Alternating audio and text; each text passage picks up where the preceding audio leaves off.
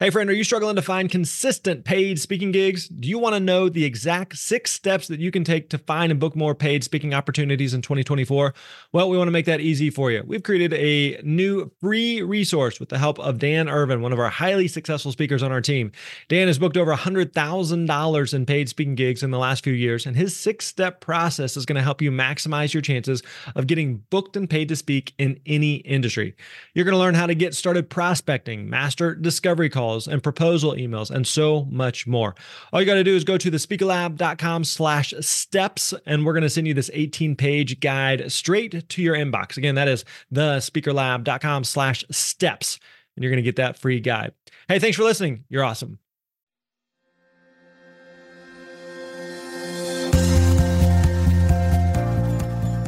Hey, what's up, my friends? Grant Baldwin here. Welcome back to the Speaker Lab podcast. We are so excited and honored, delighted that you are here. We are wrapping up the first month of 2019. I hope your year is off to a good start. Hey, we have a great guest for you. Before we get there, if you haven't already, you definitely need to check out our free training where we're teaching you a step-by-step plan of exactly how to find and book paid speaking engagements. So if you're someone who's like, I love speaking, I want to do more of this, no idea who to speak to, no idea how much to charge, no idea how do I find gigs, no idea how to get started or how to get going, how to build momentum, no idea what to do next, then listen. Yeah, I'm talking to you.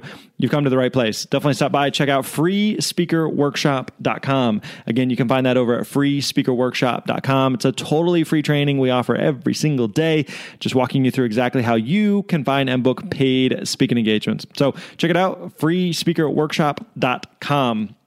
All right, so today we are talking with my friend, Miss Alli Worthington, and this is a really good conversation. Alli has a very successful career as a speaker and author, also a conference host. She has done a lot of speaking in women's conferences, both in faith-based and business sector. So if you're a female speaker wanting to speak to women, there's a lot here to learn from. We also talk about how having a book has impacted her speaking career. It's really made a big difference for her. And we also talk about how she has expanded her audience and topics over time, but didn't necessarily start there from the beginning. And then finally, we wrap up talking about her as a conference host, and she brings in speakers. So we talk about what she's looking for and how she chooses to hire speakers. So a lot here to learn from. Again, if you are a female speaker wanting to speak in women's conferences in either the faith-based world or in the business sector, then you're going to dig this. You're really going to enjoy this. So let's get right into it. Here's my conversation with Miss Alli Worthington. Enjoy.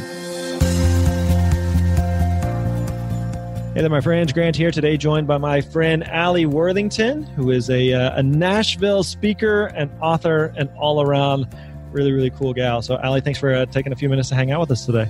Thanks for having me on the show. Love it. All right. So first of all, why don't you give us a quick snapshot on your world? Because you do some speaking, you've got some books, you do some coaching, you seem to have your hand in a variety of different things. So zoom out. Actually, let's do it this way. I heard this question on a podcast the other day. I thought this was really good. How would your mom describe what it is that you do? Oh, that's a great question. None of my family ever understood what I did until my first book came out. And then they said, oh, that's what you do. You're right. What it is. Yeah, because that seemed like after 10 years, that gave it legitimacy. So I am a conference host. I host a women's business conference called Blissdom Conference. I am an author. I have 3 books, working on my 4th with blood, sweat, and tears in the background. Mm-hmm. I'm a business coach and speaker. Get your hand in a few different things there. So what type of books do you have? But then also for the coaching that you're doing, the speaking that you're doing, is there a specific kind of niche that you've kind of found that works well for you? Or who are you typically speaking to? What are you typically speaking about? For my books, they are specifically for Christian women. Any type of person can read them, but Christian women is who I write them to. Because I am a business coach by nature, mm-hmm. that comes out in the books. And very often women will buy my books and give them to their husbands. And I'll hear from husbands who've read them, even though they are, personal development Christian books for women. A lot of those same lessons will come out of business coaching experience or speaking experience to a mixed audience, and men will really enjoy the books but say, thanks for giving it a pink cover because now I can never be seen reading it. And for speaking, I do some different speaking. So I'll do corporate speaking, do some entrepreneurial events where I'm helping women who either own their own companies or want to own their companies. I'll speak to them. But I'm also a teaching pastor at a church in Louisville, Kentucky. So a few weekends a year, I will do the Saturday night services and all 3 Sunday morning services. And then I also speak to Christian women's events, Christian women's conferences. And I want to spend some time talking about that because we have a lot of people who are listening who are interested in speaking either in the women's leadership or women's conferences type of space, or also they're interested in speaking in the the faith-based world to women, or just kind of faith-based in general. And so I think there's a lot we can cover there. Before we get there, I'd be curious if we take a step back here. Like, how did you first get into speaking? Oh, this is a funny story. So in 2008, a women's business conference was supposed to come to Nashville. And I had met a woman on Twitter who lived outside of New York City. And she contacted me because she said, hey, there's going to be this big conference on a Saturday, fall of 2008. I have a sponsor who wants to host a cocktail party, but I need a local host. And you know everybody in Nashville. Will you be the local host? And I said, absolutely. So a couple months later, as we're planning this evening gathering, the conference that was coming to Nashville canceled. So the woman outside of New York calls me and says, hey, conference canceled. I guess we're going to stop the event. And I said, you know what? The sponsor's already planning on spending money on this cocktail party. Go back to them, see if they will give us some money, and we will have our own event that day. Everyone's already coming to Nashville. We don't have to charge for tickets. We'll do it on the cheap, but let's just see what happens. So that's what happened. We had an event. I think 75 people came. It was so cheesy. It was in the bar in the Preston Hotel next to the airport. Yeah. But the people who were in that room now are people who, especially in the women's entrepreneurial space or the women's ministry space, are the movers and shakers. It's Michael and Smith, who has best-selling books, and Emily Freeman, who has courses in best-selling books, and Annie Downs was there. I mean, it's all of us 10 years ago in this cheesy little gathering going, okay, it's 2008. We're writing. We have blogs. What's going on? Yeah. It was so successful that I invited everybody back 4 months later for an event with 250 people. And after that, that's how Blistum grew and grew and grew. But what's funny is I had never been to an event before, like a conference. You'd never spoke at anything? No, never. I had never even attended anything. I was a stay-home mom with 5 children, just goofing around. Yeah. And I had Googled how to set up the conference. You know, you do panels and you discussions, and what Google could tell me I could do. But then the night before the event, my now co-founder said to me, okay, I see your run sheet, but you left off opening remarks.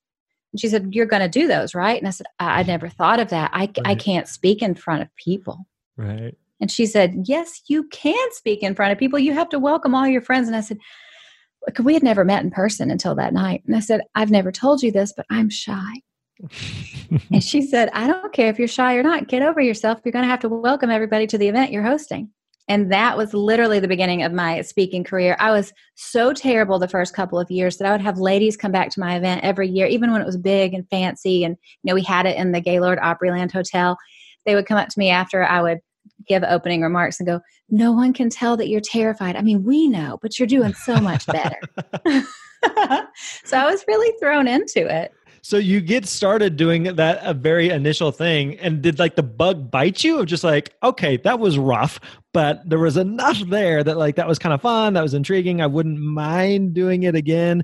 Or how do you go from, I did this first thing that was a semi-disaster and I hated it and I don't want to do it ever again, to now like it's speaking as a decent part of your career? Well, I knew I needed to do it to host the conference. To be a good host, I needed to be able to communicate well. And there was one year, I think it was 2012 maybe, we were about to open the event. So I was backstage behind the curtains. And after I welcomed everybody, my buddy Scott Stratton was going to do the opening keynote. And I was so nervous. And Scott and I have been friends forever. And Scott looked at me and said, you're still nervous? And I said, yeah, I'm really nervous. And he goes, I don't know if you're nervous, but maybe this is just the thing you do to pump yourself up. He said, maybe that's just your adrenaline. And that kind of shifted everything from me to, I'm scared to death, to I'm excited. Yeah. And it helped me get over myself because Scott was like, I'm not nervous. I'll do this all day long. I'm pumped. And I went, oh, maybe that's it. So I really just had to have a mindset shift from, I'm not good at this and I don't like doing this, but I'm doing it just because I have to I'm excited to do this because obviously there's something in me created to do this. What does it look like to explore it? Yeah, that's such a great point. I think it's so easy to confuse like nerves with just energy or excitement. So you think about like some of the biggest high stakes moments in your life, the birth of your 5 sons, or when your husband proposed to you, or whenever you went out on some new endeavor, and like that moment, like you're feeling like some of those butterflies, you're feeling some of the excitement there. It's not necessarily nerves, it's just like the excitement and the adrenaline, the energy of that moment, but it oftentimes can be mistaken or confused for nerves. So it sounds like that's a bit what you were going through at the time. Absolutely. Yeah. And so for me, the speaking career in terms of, being booked to speak every weekend and having big speaking engagements, that didn't start until the launch of my first book in 2016. So it would be, little engagements here or there, small conferences, but things really took off. And that became a huge part of my life and my career with that first book. So did you do the book in order to get speaking engagements, or is speaking engagements just kind of a byproduct of, I happen to have a book that's done well? Speaking engagements are absolutely a byproduct. And for most people who have a book that does well, we aren't necessarily speakers. So a lot of authors never even realize that if their book does well, that speaking is something that people will want you to do, and that the publisher will also encourage you to do to keep building your platform. Right. Yeah. So for you, even today, do you consider yourself an author first and a speaker second? You can ask me in different seasons and I will say different things, honestly. Yeah. If I'm in a season of writing, I'll say, I'm absolutely an author first and a speaker second. But if I'm not actively writing, I'll say speaker. Right. Interesting. That makes sense. So how did you land on speaking to some of the audiences that you have now? So you mentioned like you do the teaching pastor role that you have. Mm-hmm. You mentioned that you do a lot of like women's conferences and faith-based women's conferences. Was that something that you kind of set out from the beginning because that's kind of semi-aligned with the books, or was it more of a targeted like, hey, here's who I am and here's who I best resonate with? Or how did you kind of land on that side of who you speak to and what you speak about? Zero strategy behind it whatsoever. Unlike which is exactly what we teach. Yeah. Unlike the business aspect of what I do, the speaking aspect is the parts of it that are ministry. It's always who's in need, who wants me to come serve and speak to them. And if I can, I say yes. Mm-hmm. Yeah. So, but from that perspective, there is like the business side of, there's that tension that I think a lot of speakers feel of, I enjoy speaking. Speaking is a lot of fun. If I was independently wealthy and didn't need a dime, I just like speaking. So for a lot of us, like we're drawn to speaking because we just find it fun and we want to help people and we want to serve and make a difference. But there's also the side that like I have to eat and live indoors. And so how did you balance that of, I want to go speak, I want to go help people, I want to serve, but at the same time, like I need to run a business, so I need to make a living from this too. If I'm going to take time away from my husband, my boys, then I need to get something in return for that. How do you balance that? Oh yeah, well, I mean that's a huge thing. So depending on where it is, if I'm gone one night or 2 nights, and depending on the time of year, depending on the day of the week, it all affects what I'm doing normally. Because as a business coach, I have set calls with people Monday through Thursday that if I miss, that's a huge loss of income. Yeah. What's going on in my children's schedule? Do they want me gone that long? Does my husband is it okay with him that I'm gone 3 nights to go do a retreat somewhere? I can't take pennies for it. So there's a certain amount that I can't go under just out of respect for my family. Plus, I'm also the breadwinner for my family.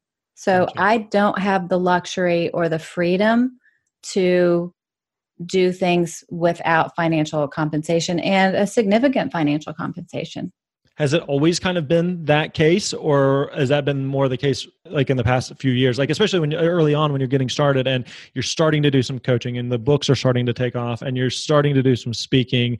Early on, were you tending to do more I'm just trying to get some reps and I'm trying to get my name out there and I'm trying to build this thing and I'll do anything just to speak and to help people, versus now it's a bit more structured. Like what was that like early on for you? Yeah, I'd say 2009 through 2012. I'm happy to speak anywhere about anything. Yeah. But even now, it was last spring, a local MOPS group wanted me to come over and speak to them about my latest book. And it's 10 minutes from me, 30 minutes out of my day. They didn't have any budget, so why not? Yeah. But, I'm definitely not going to get on a plane and go somewhere and not be compensated. But it wasn't until the book came out that I really decided, okay, this is going to be serious, even though I'm doing it for ministry. In terms of contracts and payments and all the other things, it has to be compensated. And I work with a speaker's agent, so it helps take me out of the process, and they handle a lot of the business part for me. How did the agency come into play? Because I think there's a lot of speakers who, I hear regularly of them saying, I would love to get in with a bureau. I'd love to get in with an agent. And they're great. They're fine for the purpose that they serve. But at the same time, most bureaus and agencies aren't interested in working with, 99% of the speakers that exist out there. So what were the things that you felt like you needed to have in place, or the things that you did have in place before an agency was interested in working with you? Well, I think it's really important in the beginning to have a great speaking reel. That's key. I mean, it's one of those things, if someone is inviting you to speak and you're going to get high def video footage of you teaching or speaking, that's worth it to do for free all day long, because you get that video, because it's really hard to get booked without a great reel. So a great reel is important. I have a great form on my site where I know what the budget is that someone is planning on paying before I respond, because if someone tells me the budget is $500, I don't get my hopes up before I respond to them. Yeah. Yeah. Did you start working with the agency once you had the books in place too? Yeah, I just started working with the agency in the past 6 months. Okay. Only because I'm at a point now where there's so much going on in life, it's easier to let them negotiate and let them handle contracts and work my calendar that way. Cool. And surprisingly enough, some organizations are nervous about the quality of speaker if you don't have someone else handling your calendar. This is true. Yeah, it's kind of a perceived value thing. Yeah, which I find so silly, but it's a thing apparently. Yeah, it is. Interesting. Okay, I want to talk about some of the markets that you speak to. So it seems like the two big markets that you work with are going to be you speak a lot to women, but you do it in a faith-based world and then kind of in a corporate world. Would that be fair to say? Yes. So what are the types of events that you are speaking at in, let's start with the faith-based world. Like what you mentioned, like a retreat or maybe a weekend service. What would those types of events typically look like? Yeah. Women's conferences, normally anywhere from, 500 women to a few thousand women. And sometimes it looks like me coming in for a day and I'm the only speaker for an event and I'm speaking 3 times in that day. Sometimes it looks like me flying in the morning, I speak once at night, and then I fly home the next morning. I mean, that's pretty much the easiest arrangement ever. Are they typically going to be conferences or events that are put on by a church, or are they put on by an association or a denomination, or who is typically making the decisions on these? Yeah, absolutely church. So it's normally the women's ministry director at the church or the woman who is in charge of women's events at the church.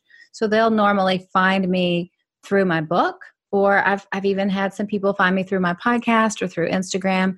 But most of the people have read my book and I've mentioned speaking in my book, and that's led them to get in touch with me to bring me in for an engagement. Is most of what you do with one or two particular denominations, or is it pretty universal? Absolutely across the board. Okay. Yeah. Mm-hmm. Gotcha. So most of these conferences that are having most of these churches that are having a women's conference, are these typically, I would assume, going to be bigger sized churches? Oh, yeah. I mean, normally it's a church with between 3,000 and 10,000 people. Okay. So today you have an agency and a bureau that's kind of handling a lot of those. Is there anything that you did early on when you were on your own to get in front of some of them or to be booked at some of those women's conferences? No, I wish I had helpful answers there. No, I mean, honestly, the best thing that I ever did was write my first book, because there seems to be kind of like the weird belief that if you don't have someone representing you, that you're not quality or something. It's the same thing. Before you have a book, people are very leery to bring in any speaker, because a book provides some sense of legitimacy. Yeah. Even though I don't feel like that's accurate whatsoever. But there are women out there who are brilliant teachers, brilliant speakers, but because they haven't written their first book yet, it's very hard to get booked for speaking engagements. Which again, there's absolutely no connection between the quality of your writing and the quality of your speaking. Right. But still, there's this perception out there. Yeah, very true. What is it that when a women's conference is hiring you in the faith space, what is it that they are typically hiring you to speak about? Normally topics from my books. Okay. Yeah. And every once in a while, someone will throw out some wild random topic, but I'm pretty honest if it's a topic that I don't think that I'm great at speaking on, and can say, I could speak on the topic of beauty, but if you really want me to hit it out of the park, I can talk about busyness, or I can talk about fear. I can talk about confidence, just giving you a heads up. So I'm really honest about my limitations. I would rather not speak at an event than speak at an event badly. I mean, the church where I speak, where I'm a teaching pastor, that pastor will he'll say, we're in this series. I need you to teach on this. And that's just about as stretched as I want to be with my teaching. I feel like I'm very stretched every single time I do that. So I had a similar role a couple of years ago where I'd speak at a church, 6-8 times a year or so. And it was really, really fun. But the challenge was that anytime I spoke there, I couldn't use that material again. And so as you well know, like you're used to, oh, that story killed. I can't wait to use that story at the conference I'm speaking at next week. It's a totally different crowd. They haven't heard the story, or I've told the story, 50 times or 100 times, and I just know that this works. But when you're speaking to the same audience on a regular frequency, like that no longer works, which is good. They know your jokes. They don't want to hear your jokes. They have told me that before. You can't use that line again. So it's tough. It's very, very tough in that type of environment. So you're speaking on what, whether it's faith or busyness or family or, some of those different types of topics. One of the things that I've heard, you tell me if this is true or not, is that whenever, kind of going back to what we talked about earlier on the charging a fee, is that women speakers in the faith-based world typically either are undercharging, or that the budgets aren't always there, or that can you come do this for free because this is ministry? Can you talk to me kind of about that in terms of like how, like any of that you have dealt with, or how that you might advise maybe like an up and coming female speaker in that space to deal with some of those? Well, it's very interesting because I will get requests to speak that come in through my site, and the budget is anywhere from 0 to thousands and thousands. Yeah. But because whoever is offering to bring you in to speak just has no frame of reference for what's the norm. Yeah. And I think for me, because I'm from the business world, it's easier for me to go, my time has to be worth this much. Yeah. So I'm not going to do that. So my advice to women is, if you're still early in your career and you're not getting a ton of inquiries and a ton of requests, and you're still getting your reps in, take that opportunity as much as you can and perfect your craft and serve. But once you get to a certain point where you know what, I'm ready to take it to the next level, that's when you have to be willing to go, you know what, I would love to come. I'd be honored to come, but my fee is this amount. And sometimes you have to be willing to let those go. Right. But we should always ask for more than we feel comfortable for asking. Always heard it's because, again, we love what we do as speakers. It's really, really hard to walk away from a gig of any dollar amount, because again, we want to help, but like we touched on earlier, like at some point you have to treat this as a business, and so your time is valuable, and what the service that you provide is valuable, and so you have to be okay with charging for that, and even if that means saying no if the budget's not there for a certain event. Yeah, and honestly, there's some events that you just know when you get the inquiry that. Yeah, totally. Let's shift gears for a second. I want to talk about the business side. So in all the speaking that you're doing, is there kind of a ballpark range of what's the split between of what you're doing as faith-based versus what you're doing as business conferences? I'd say right now, just because I've done 3 books in 2 years, and there's so much faith-based speaking, business is limited. Maybe 10% is business. Okay. Gotcha. And, at the church where I teach, a lot of times men who own companies in that area will see me teach on a Sunday and say, hey, we're having this luncheon for the staff. Can you come in and talk about such and such? Gotcha. So that's been interesting to me. People seeing me in the pastoral role and just knowing, okay, let's bring her in for business. She can do that. Interesting. Because my sweet spot has always been, from my background with my conference, female entrepreneurs. Supplying them with the tools they need to reach their dreams, because so much of that is mindset. So much of that is getting out of your own way. So much of that is just believing that you can do it and then taking those steps, that I had to kind of learn to shift gears and craft a new message for the corporate audience. So I want to want to jump on the female entrepreneur thing for a second, because that's something that we hear from a lot of speakers that we work with, that they want to speak to female entrepreneurs, and that can look a lot of different ways. So it could be, like you mentioned, it could be in the faith-based world, it could be in the business world, and even just female entrepreneurs is a really, really big population.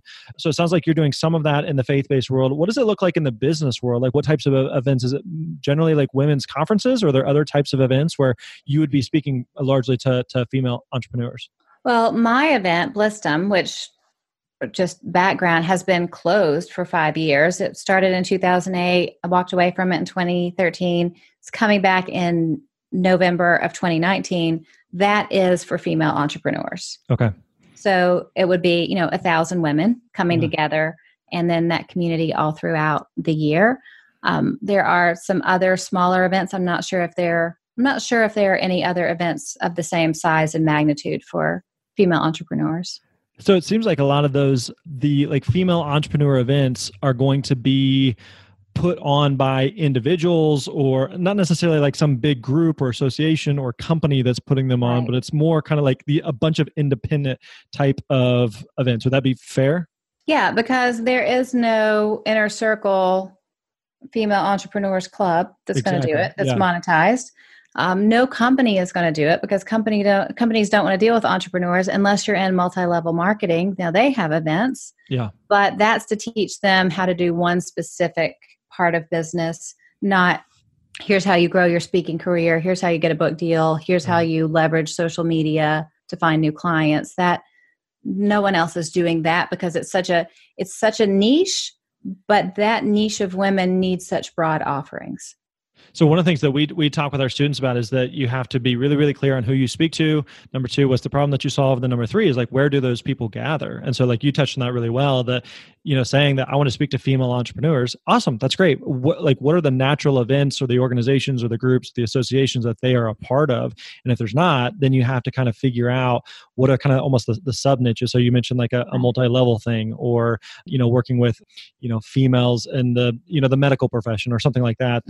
Like, here's a niche of where these women gather or these people gather that you may be able to speak to. So you mentioned like one big thing that you've done with female entrepreneurs, at least, is that just hosting your own event, but just for the business audiences that you're speaking to at large, you mentioned women's conferences. Like, who is typically, is it again kind of those independent groups, or is there any type of women's conference association or anything like that exists that hosts most of those? That is a great question. There is something that I did last year, and I'm embarrassed to say I can't remember, but it's women in business and entrepreneurs. They would have a breakfast every month and bring in a new speaker, and I can't remember the name. Remember it being fantastic. All right, we can Google that. We can figure it out. Are you working with any individual companies, or is it mostly like women's conferences, or what other types of business speaking engagements are you doing? Sometimes businesses will bring me in. So, companies like Verizon has brought me in to speak to a small group of people. It's really different all the time. It's such a smorgasbord of opportunity out there. And I sometimes feel bad telling my story, because I literally did everything wrong. Like everything you should do to start a speaking career, I did wrong. I fell into it from talking to someone on Twitter, thinking that I could Google starting my own conference. So I offer lots of hindsight lessons, but lessons from the beginning, no, I was a mess who just fell into it. And it sounds like even today that, one of the things that we tell speakers is it's important to like really pick a niche and to pick a lane, and like, here's who I speak to and this is what I speak about. And then over time to kind of expand that. So sometimes it's dangerous to look at where you are today, where you speak to a variety of different audiences on a variety of different topics. But it's important to note that wasn't always the case, that it's really kind of, I started in this one world and then it's kind of expanded to this, and this is what it looks like in this season. And it may look different 5 years from now. It probably will look different 5 years from now as you evolve and you change, and season of life changes, and what you're speaking about or what you're writing about changes. And so it sounds like it's all kind of this this living, breathing process that's taken place over time. It's a really great point. In fact, when I'm coaching people, I always have to remind people, you can't look at what I am doing 11 years into my career and think that you can start with a broad brush. Yeah. When you launch out there, whether you're launching a product or a service or trying to build your platform to be a personal brand or be a speaker, you can only have one thing that you're known for. Yeah. So when I first started, I was business. And I can remember in the end of 2014, the beginning of 2015 going, if I start talking about Jesus, is everyone going to freak out? Mm-hmm. And I was so nervous to make that shift, to bring that into it. And no one freaked out. I'm sure I did lose some audience, but I can remember being very nervous to even bring that in. And now I'm, this bridge between business and ministry, and it seems normal and it seems natural, but I was only known for one thing for years and years and years. Yeah. Because it's very confusing to people when you go, here's who I am, and I do this, and I do this, and I do this right off the bat. They need to get to know you at first with one main thing. Totally. I want to wrap up by talking about your conference, Blistum. So you are putting on a conference with 1,000 people coming to town. Yes. So you're at a point where at the time of this recording, we're a little under a year out from planning this. I assume that you're going to be having speakers there. We are. So how are you going through the process on the other side of the coin as an event planner of looking through all the different people that you could have speak? What are you looking for? What are you looking at to determine whether or not you would hire a speaker? Well, the most important thing for us with our conference being on pause for 5 years and bringing it back is making sure that we set the tone in this first year back for the future year. So one of the special things about Blistum was we were able to have a community and have a tone of real encouragement, of true community. Mm-hmm. People would meet, 1 year, and the next year they'd come back and they had started a business together, or their families had gone on vacation together.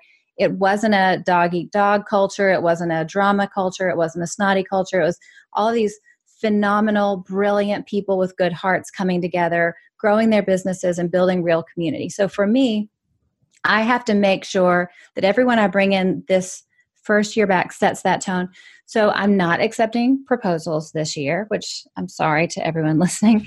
A lot of the people that are coming are people who we've had speak before, because I know they can protect that culture. Yeah. And I know that as of this point, they're just the best of the best. We'll have a few new people add in, but I'm being really careful with the voices that come in, because the voices that come in as speakers really set the tone for the whole event. Yeah.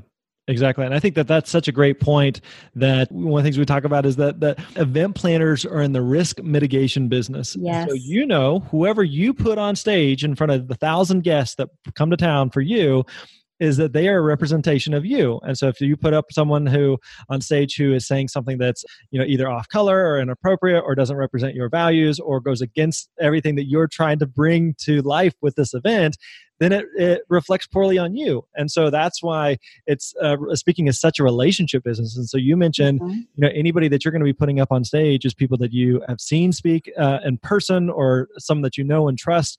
And those relationships aren't relationships that happen overnight. They're relationships that take time and take years to develop, to the point where you're like, yeah, I trust that person. I believe that I'm going to put that person on stage because I know that they represent who we are, what we believe, what we're about, and that they're going to do a good job and going to represent us well. And so that's one of those things that speaking is one of those things, like, we'd like to shortcut the process and microwave the process, but building those relationships and establishing those relationships with event planners and those who hire speakers can oftentimes take time, but it can be extremely worthwhile. You're exactly right. For me, I will also look at how people engage online and on social media, and I will look at how their audience engages. Because if somebody has an audience that's always outraged, or an audience that just isn't kind, I can't bring them, because I don't want that audience to come see them at the event. I don't want that audience to try to be part of the community.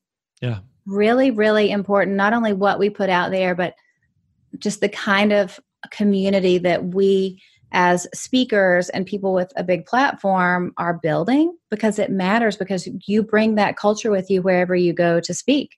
Yeah. And I'll tell a story. I first went to the Catalyst Conference in Atlanta in 2011 because I had John Acuff and Mike Hyatt both speaking for Blistum, but I was trying to decide who I was going to have open the conference, and I'd never seen either one of them speak. And I did not know Catalyst was a Christian conference. I just knew they were both speaking, and I was going to go see them. Yeah. And I fell in love with Catalyst, and I thought, I'm never going to miss another Catalyst again. Fell in love with it. So I just became Catalyst's biggest fangirl and went year after year after year. And after a few years, I had the opportunity to speak in a Catalyst lab, but I didn't go there just so I could speak one day. I went there because I loved it and invested in the conference. And sometimes that's what it takes before we get our opportunity, or we get our big chance. It's just going and serving and being part of that community. Yeah. Very true. Very true. I'm curious, you did Blissum several years ago. It went into retirement, like Michael Jordan. It's coming out of retirement. Why are you bringing it back? We feel like it's time. At the time that we walked away from it, we really went out top of the game. And it was one of those, it's funny, when we announced it was coming back, people go, I didn't ever make it, but I remember how sad the internet was when you announced that it was gone. And we feel like now is the perfect time to bring it back because there's been a lot of growth in the community. Originally, Blissum was a blogging conference and how to build a business and a career based off of a blog. Now a blog is something that we all do. So, we'll have big keynotes, but now our focus is in podcasting, speaking and writing, business strategy and entrepreneurship, and photography and video. Cool. So it's really grown from just blog plus things to all of the things that we do with our careers, and a blog is part of it. Cool. Very cool. Hey, if people want to find out more about you and especially the conference, I know you also host a podcast. You got a few different things I think would be relevant for the audience. Where can we go? Where can we find out more about you? You can find me at alliworthington.com, and the podcast is The Alli Worthington Show, and the conference is Blissum Conference. Awesome. Very good. Alli, thank you so much for the time. We really appreciate it. Thanks for having me.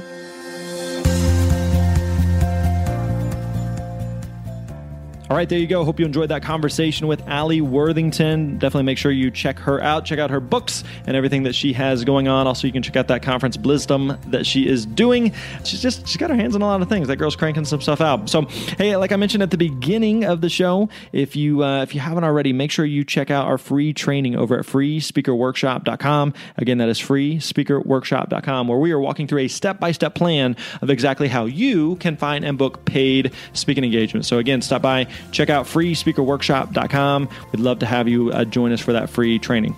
All right, my friends, that wraps up today's episode. We'll catch you next time. You're awesome.